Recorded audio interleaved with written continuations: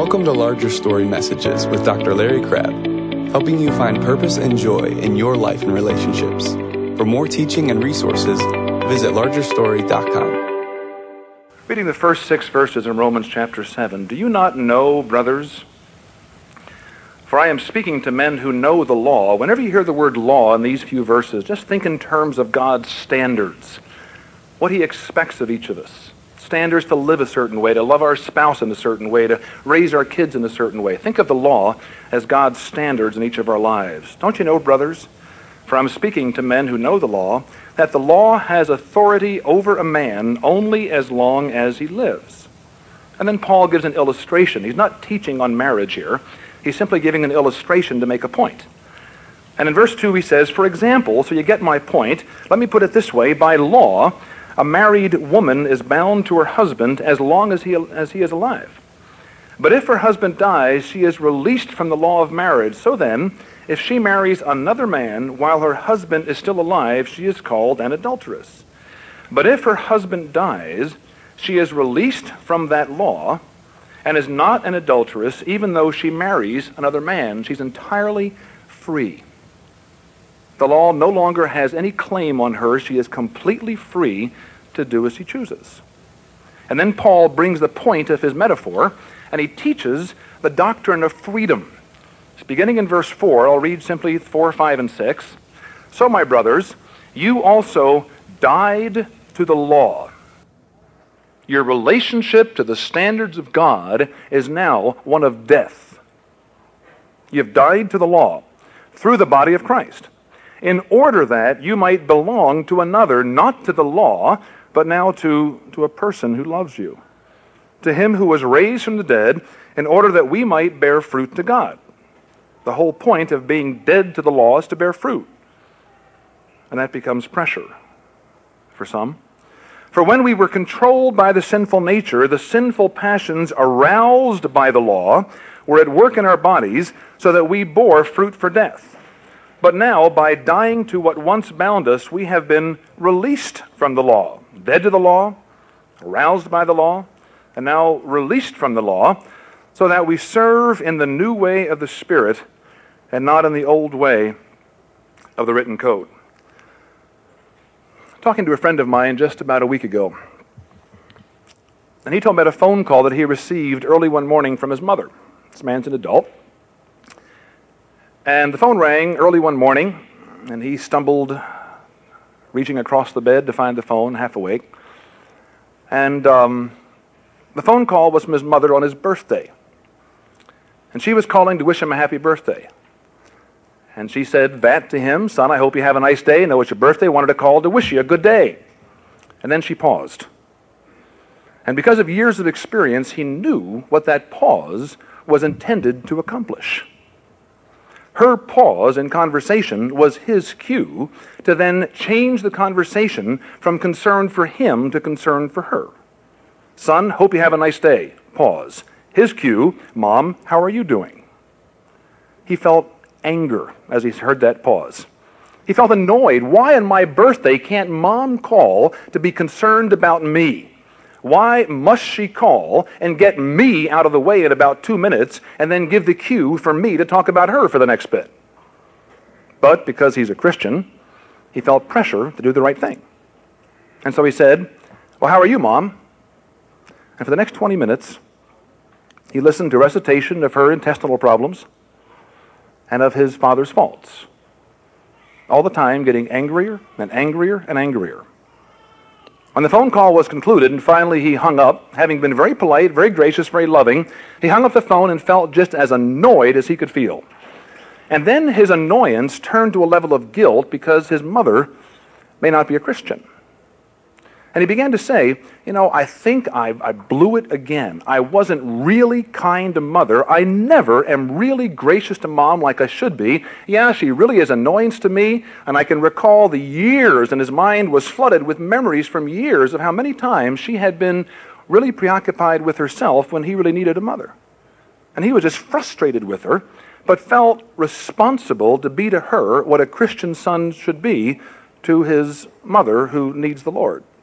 And he felt a pressure. And he made a vow of sorts to himself, and he said, one thing I'm going to do is to do better. When Mother calls next time, when Mother comes to visit, I am going to work so hard at being the kind of Christian son that the Bible commands me to be. I'm going to be patient. I'm going to be long-suffering. I'm going to be kind. I'm going to be gracious. What odds would you give him for pulling that off? Not many, would you? Why did some of you snicker? Because you've all been there, just like me. You've all felt the pressure to do right. You've all felt the pressure of Christianity. I want to suggest to you that for most of us, let's see if this fits your experience. For most of us, the standards of God are a royal pain in the neck. For most of us, the standards of God, what God requires us to do, what God wants us to do, has become somehow a burden that puts us under bondage, as opposed to a pathway marking out the route to some experience of joy. It hasn't become that at all for us. When we become aware of what God wants us to be, most of us quickly feel a deep pressure, as opposed to a sense of liberty. Think for a moment as I proceed through the text here in just a little bit. I want you to think for a moment of a situation you're trying to handle. And I want you to think of the way you feel that you're supposed to handle it if you're handling it well as a Christian, as a good person, as a moral person, as a person who knows Christ as Lord and Savior, a person who wants to live as you should. Think of a situation that you're trying to handle. Are you really pleased with how well you're handling it? Do you feel a real joy as you go about dealing with that situation according to biblical standards? It's my experience as I chat with people, which I have occasion to do fairly often, that when you get down beneath the surface of things, that most of us feel a very strong sense of pressure to be what we're not. Many people feel a strong pressure to exhibit more evidence of growth than they find in their lives. People say, I've been saved for 16 years, been a Christian now for 25, been a Christian for 2 years, been involved in this course of study, been involved in this Bible study, been involved in this church, been involved in this kind of fellowship, and after all that experience, look where I am, it's not where I ought to be, and internally there's kind of a down on yourself sense of pressure. Pressure to be a better friend, pressure to be a better spouse, pressure to hold your temper better with your kids. A lot of pressure. I want to suggest to you that pressure, and that's the core reality in your hearts, as it is so many times, never leads to growth. It always leads to failure. If your reaction to the standards of God is one of pressure, you're on the path to discouragement, frustration, and tension. You're not on the path to joy. I'm coming to believe more and more strongly, I think I've believed this for a while, but it's getting stronger in my mind. I'm coming to believe that in many Christian circles today, the gospel is understood in a way that creates pressure. And I believe that's a perversion of the gospel. If my understanding of the Christian life somehow creates a sense of pressure within me, I don't understand the gospel very well. Tom read this morning from the book of Galatians, a book in which Paul was very concerned, passionately concerned about people who were perverting the gospel. And in the middle of that book, in Galatians 4 and verse 15, Paul says to the Christians in the city of Galatia, he said, what's happened to all your joy? You people used to have a sense of freedom and joy, and now that seems to be gone. Have you left some understanding of the gospel? Are you understanding things in a way that is now creating pressure as opposed to relieving it?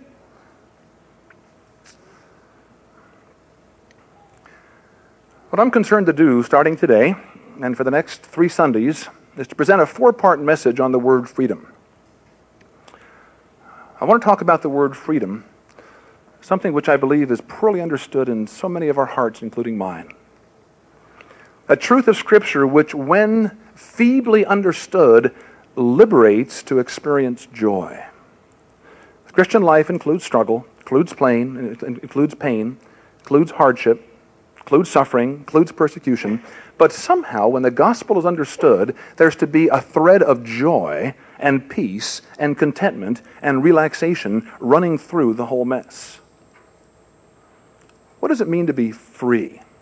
That's my topic, freedom. And I want you to look back at the text to get us organized as to what I want to talk about. Look back at the text and notice 4 phrases that I've already underlined for you. And this will serve as a bit of an outline for us as we look at the topic of freedom. The topic of freedom. Freedom to live as opposed to freedom to obey the law. God has plenty of commands for us. He commands us to be sexually pure. He commands us to be patient with our spouses. He commands us to be involved with our kids, even though they let us down. He commands us to do all sorts of things that are very difficult, and yet somehow we're supposed to have a relationship to His commandments that includes a deep sense of freedom as opposed to some pressured responsibility to shape up and to conform to all that God tells us we're supposed to do. Look at 4 phrases. Look at the text in Romans chapter 7, and look at 4 phrases that I want to highlight in the 4 Sundays that I'll be teaching. The first phrase in verse 5, Paul says, when we were controlled by the sinful nature, the sinful passions aroused by the law were at work in our bodies. What Paul is saying, and I'll elaborate this in a little bit, what Paul is saying is that when you feel pressure to keep the law, the likelihood is you'll end up sinning more. When you feel a pressure to do what God says, the likelihood is that that law itself, the good, holy commandments of God, the law is not sin, Paul makes that clear, but the commandments of God, when viewed as a burden to be responded to, as I would suggest most of us view them, is going to lead not to more obedience, but to more failure. A lot of you younger folks are working very hard to have regular devotions. And every time you succeed, you feel proud. There's the fruit of the Spirit for you. And when you don't succeed, you feel discouraged. There's the fruit of the Spirit for you. Should you have devotions? I believe you ought to. How on earth do you handle that without pressure? Aroused by the law. First phrase. Second phrase I want to look at in a little bit. In verse 4, my brothers, you died to the law. First, aroused by the law. Second phrase, dead to the law. Paul says that somehow, because of what Christ has done, you and I are dead to the law. He can't pick a stronger word. Do the standards of God have any bearing on you today at all? Tricky question. Paul says somehow we're dead to the law. What on earth is he talking about? Is he saying go do whatever you want? You want to have an affair? Have an affair. You want to cheat your income tax? Do that. It's all right with me. Hey, you're under grace. Now that Christ has died for your sins, sin more. Where sin abounds, grace doth much more abound, so therefore continue in sin. No, Paul isn't saying that. But he is saying something which makes us want to wonder about that, because he is saying we're dead to the law. What's that all about? Third phrase, Paul says we're released from the law in verse 6. By dying to what once bound us, the law, we have been released from the law, so that now we, in the fourth phrase, serve in the new way of the Spirit. 4 phrases: aroused by the law, dead to the law, released from the law, and serving in the new way of the Spirit. And just to help you follow the thinking that I want to be doing with you for the next 4 Sundays starting today, this being the first of the 4, I want to organize my thoughts around 4 headings, and here's the titles that I'm going to be following just to help you follow my thoughts. Today we're going to be talking about freedom, what it isn't. Aroused by the law. Next Sunday, we're going to talk about freedom, what it is, dead to the law. The third Sunday, we're going to talk about freedom, how to enjoy it, released from the law. And the last Sunday, freedom, how to use it, serving in the new way of the Spirit. 4 messages, what it isn't, what it is, how to enjoy it, how to use it. Those are my themes for the next 4 Sundays. First today, a few thoughts on freedom, what it isn't. Aroused by the law to sin. And this is a simple sermon. I've got 2 simple points. Play what the points are now, make a few comments, and I'm going to sit down.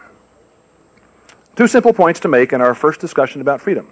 Freedom, what it isn't. The first point that I want to make is simply this: that the common understanding of how to grow as a Christian creates pressure, and therefore is not from Scripture. I would submit that the common understanding, probably amongst most of us in this room, as to how to live the Christian life is putting us under pressure as opposed to freedom. That's my first point. The second point is very simple, and that's that pressure leads to failure. First point, the common understanding of how to lead the Christian life, how to grow as a Christian, creates pressure. Second point, that pressure creates failure. 2 points. Point 1. Let me talk about it for a few minutes. Point 1. Trying hard to do right is not the key to growth as a Christian. Trying hard to be what you ought to be, trying hard to hold your tongue, and when your mother calls next time, trying hard to somehow put love into your tone of voice. When your mother calls the next time, trying hard to somehow be more patient, that's not going to lead to freedom. It's going to create pressure. The Bible's clear that heaven is something that no one's ever going to earn. Most of us understand that. The Bible's clear that heaven is a free gift that God wants to give us. When I die, when you die, each of us is going to go to one place or the other. The Bible makes that very clear. When I die, I'm going to go either to be with the Lord, a place we call heaven, or I'm going to be eternally separated from God, a place that's called the lake of fire, sometimes hell. And no one is ever going to get to heaven, not me, not you, no one else, is ever going to get to heaven because we tried hard. That's clear. And the reason no one's ever going to get to heaven because we try hard is because none of us can be good enough to earn heaven by trying hard. See, the Bible teaches that all of us have sinned. A text we all know very well in Romans. And when the Bible says that you and I have sinned, let's be very clear. Let's go back to some fundamentals and make sure that we're clear on them. When the Bible says that everyone has sinned, the Bible is not saying that each of us has been guilty of every gross sin that's possible. Many people have not killed anyone. Many folks have not cheated on their income tax. Many folks are very kind, loving, thoughtful, generous, warm, wonderful people. And God says they're sinners. Now, what's he talking about? How do you take some warm, wonderful, kind person and call him a sinner? I think the simplest way to understand that, and in my mind the most biblical, is to say that when the Bible teaches that I'm a sinner, that you're a sinner, what God is saying is none of us has ever perfectly loved. It's really as simple as that. None of us has ever perfectly loved. We simply don't love perfectly. And in God's courtroom, the failure to love perfectly is a capital offense. In God's courtroom, when I'm impatient with my wife, that's a capital offense. My wife and I were taking some food to the Eisenbrauns a week or so ago. Weren't real sure how to get there. My wife assured me that she knew, until we were close to where they lived. And then she said, I'm not sure. And as we drove by the road, which is the right place to turn, as we were right on it, she said, there it is! Expecting that the brakes on my car should work in such a way we would gracefully come to a halt. The food in her lap would not fly into the dashboard. And because I didn't want that to happen, I simply slowed down a little more gracefully to avoid causing my wife to have a problem with the food in her lap. And as I slowed down gracefully, she said, you just passed it!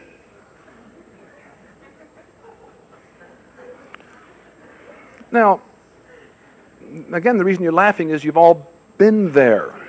You know what happens internally at that point. And what happens internally at that point is you fail to love perfectly. Is something as minimal as that, something which we can chuckle about and kind of laugh about, something which has not destroyed our marriage we got better and got back to getting along well within 2-3 weeks, it was no problem. Is something as mild as that, am I really teaching that that's a capital offense in the courtroom of God? When we understand God's standards of love, the answer is yes. That's a capital offense. And that means that the punishment, if it's a capital offense, by definition, the punishment is death. Eternal separation from God. Hell forever. But God looks at me and he says, Larry, I don't want you to go to hell because I happen to love you. Why, Lord? Well, not because of you, but because of me. That's my character. And yet you do bear the image of myself, and I love you because of who you are. What God did not say to me when he tells me that I deserve death, I deserve hell, what God did not say to me was, look, if you'll shape up and try harder, if next time you drive somewhere and your wife gives you faulty directions or tells you where it is at the last minute too late to stop properly, if when all that happens, if you'll resolve to be more patient next time, if you'll do whatever's required to learn how to be patient with your wife, list all the things you appreciate, and for me that'll be a very long list. List all the reasons you're thrilled to have Rachel for your wife. Meditate on that. Meditate on how loving I am, and try harder to be the loving kind of person. Larry, if you pull that off, if you do reasonably well and become a little better at loving, then I'll let you into heaven. That's not what he says. We all know that. What he did say was this: Larry, no matter how hard you try, you're not going to pull it off. No matter how hard you try on your 50th wedding anniversary, you're still going to love him perfectly. Even if you try hard from the day you were married for 50 years, you're still going to fail. You're going to love him perfectly. Larry, there's nothing you can do to deserve heaven. And even if from this day on you resolve to love perfectly and pull it off, even that won't help, because you've already loved him perfectly, and one time's enough for capital offense. You deserve punishment. There's no escape that you can arrange. But I love you, so I'm going to take over. And what the Lord did, we all know. He sent his son Jesus. And the Lord lived a perfect life of love, never once violated love, even for a fraction of a moment. But then he went to the cross and he endured physical death, where his heart stopped beating, and he endured spiritual death, where he was separated from his Father. He endured physical death and spiritual death. Why? Not because of his sin, but because of mine. And we're all aware of how it works. That when I believe that Jesus Christ died for me, that God at that moment gives me the gift of eternal life. God says, Larry, you don't deserve it, but because your sins are paid for by the blood of my Son, the Lord Jesus, who lived a perfect life, on the basis of your accepting him as Savior, believing he died for your sins, I give you the gift of life. That's the essence of the gospel message. And I've said nothing new to most of you in the last 5 minutes. I'm aware of that. And yet the reason I took the time to say it is because I have a point to make in a moment, but also because there may be in a group this size people who don't understand that. It may be that there's some here that really are working hard to live well, hoping that when you die the balance scales will be in your favor. They won't be. But there's good news. And the good news is you can be forgiven. Whatever sin you have committed, you are committing, you will commit, that's available to you. And let me just say very sincerely, it may be that there are some who are wondering what I'm talking about, not clear on that. It might be a new thought to you. And if it is, and you want to know more about it, please talk to me after. There are other folks that are involved here, Kent, Tom, and many others. We'll be along to make known that good news to you in a clear way. It is clear to most of us that the way to begin life with God is not to try harder to do what's right. Is that clear? We all with that? The way to begin life with God is not to try harder. Why then do we get the silly, crazy, wrong, perverted notion that the way to continue with life with God is to try harder? Where does that come from? I want you to look at Galatians 3, a passage that Tom alluded to. He didn't read it, and I want to read it to you.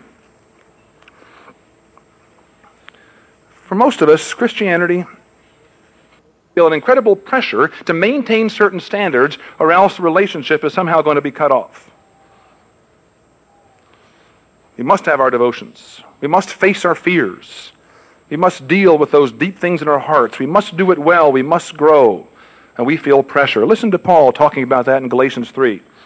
You foolish Galatians, who has bewitched you? Before your very eyes, Jesus Christ was clearly portrayed as crucified, and I want to learn just one thing from you. Did you receive the Spirit? Did you become a Christian, the Spirit of God take up residence in your life by observing the law? Or did you become a Christian by believing what you heard? The second answer is correct. Are you so foolish? After beginning with the Spirit, are you now trying to attain your goal by human effort? Have you suffered so much for nothing?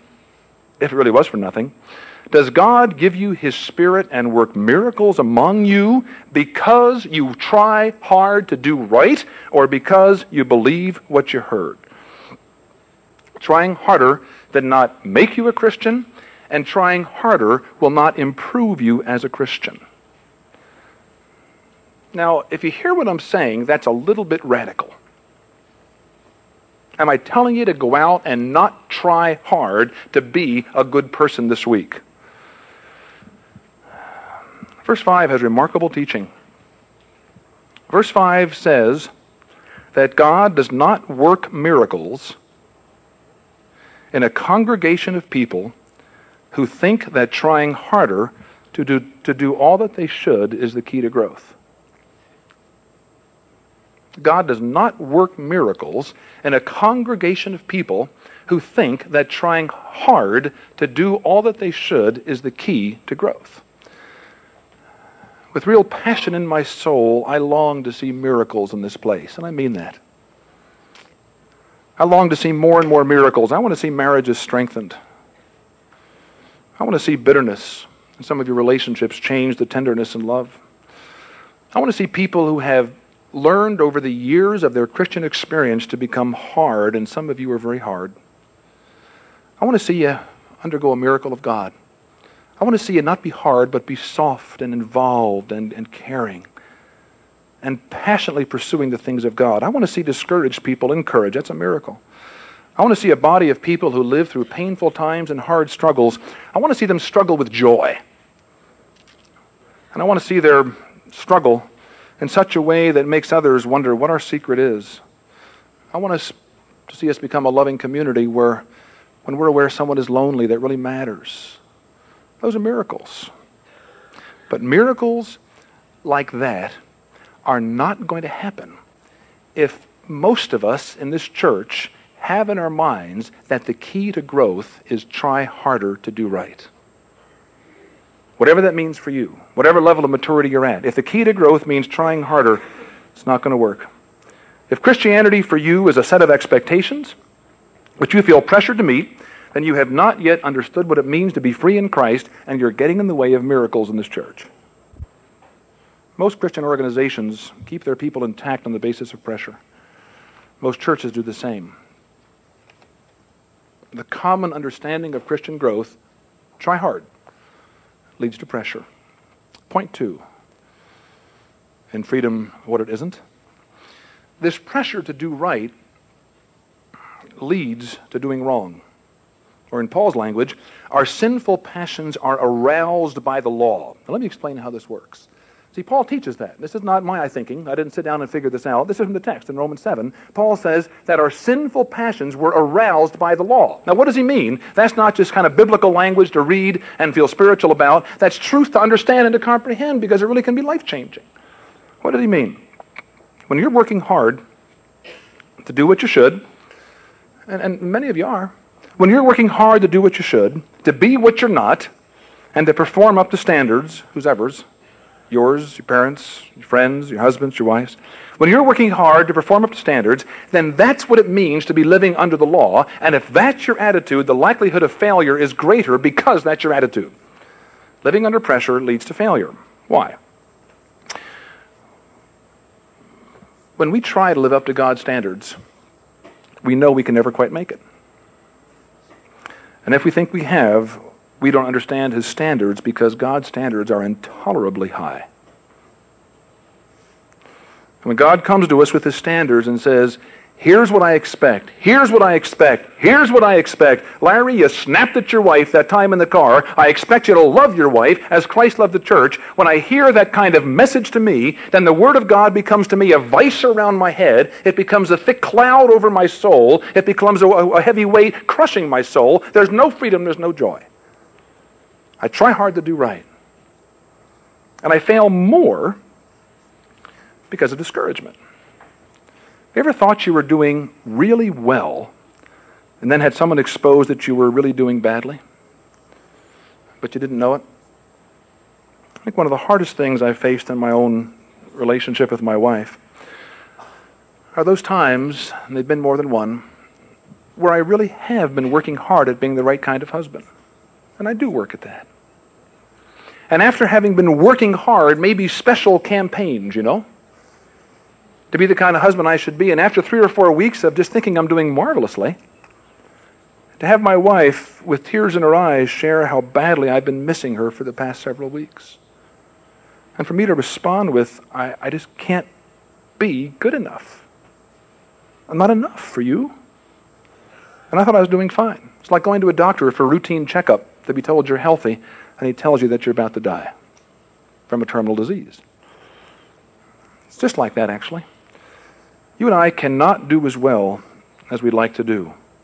And the determination to live up to God's standards creates frustration, guilt, and pressure. And that pressure is painful.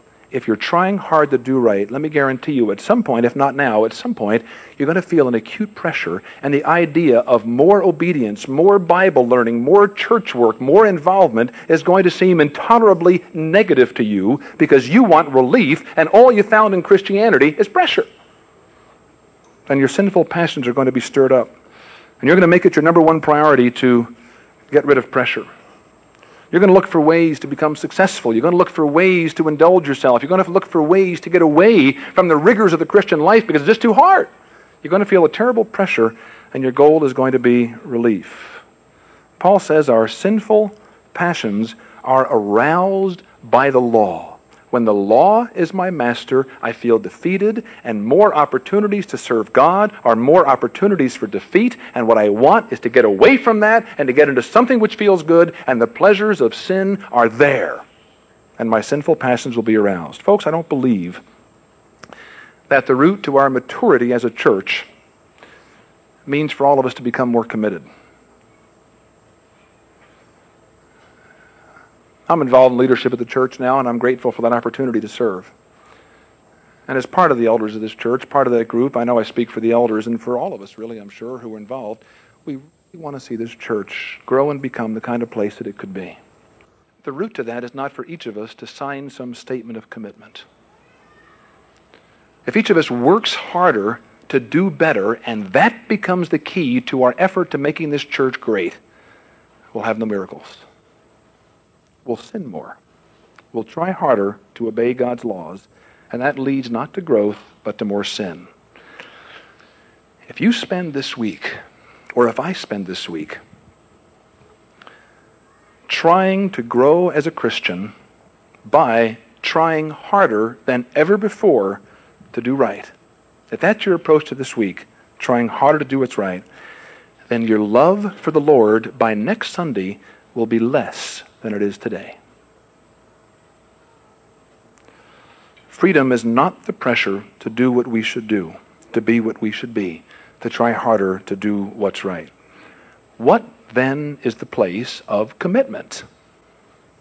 Am I teaching against the importance of obedience?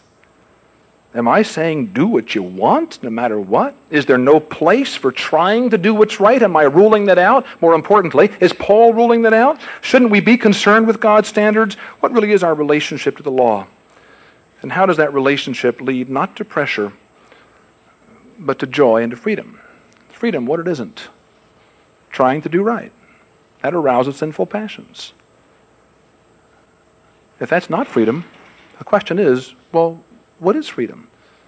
What is the place of commitment? What is our relationship to the law? That'll be our topic next week. Let's pray. Father, there's grace far more rich than any of us has begun to comprehend. Lord, you've set us free not to go out and sin. You've set us free to love. You've set us free to be what we should be, and yet somehow in our twisted minds that freedom becomes a burden because we misunderstand it, we miss it. And that freedom to love becomes a responsibility to do certain things that we try hard to do and fail and get discouraged and want to quit. Lord, there's freedom for my soul that can let singing come out of my soul, so when I sing hymns, it's not just making melody with my mouth, but also with my heart. You long for your people to get together to make melody with their hearts. Lord, we can't do that when there's no freedom. And you know that, and that's why you provided freedom for us. Lord, give us some insight, even today, as we think about this terrible pressure that so many feel just to be different, look in the mirror and see faults, and then go ahead and try to change, and then fail at that, and then feel more pressure, and then feel victory for a while, and then fail again and feel defeated and wondering, how does anybody grow? Lord, teach us that freedom is no longer a responsibility to obey the law. Teach us something about the union that's ours in Christ in a way that liberates, and use the next several Sundays to make that clear. Father, I'm very aware of how what I'm teaching can be misunderstood. And I pray by your Spirit that you'll keep us from using the liberty that's ours for license, that you'll keep us from a disregard for sin, that you'll keep us from a blasé attitude towards life. Father, make us intense, but with joy and peace and rest, as we seek to live for you. We give ourselves to you. In Jesus' name, amen. Thanks for listening to Larger Story Messages with Dr. Larry Crabb. To subscribe, visit largerstory.com.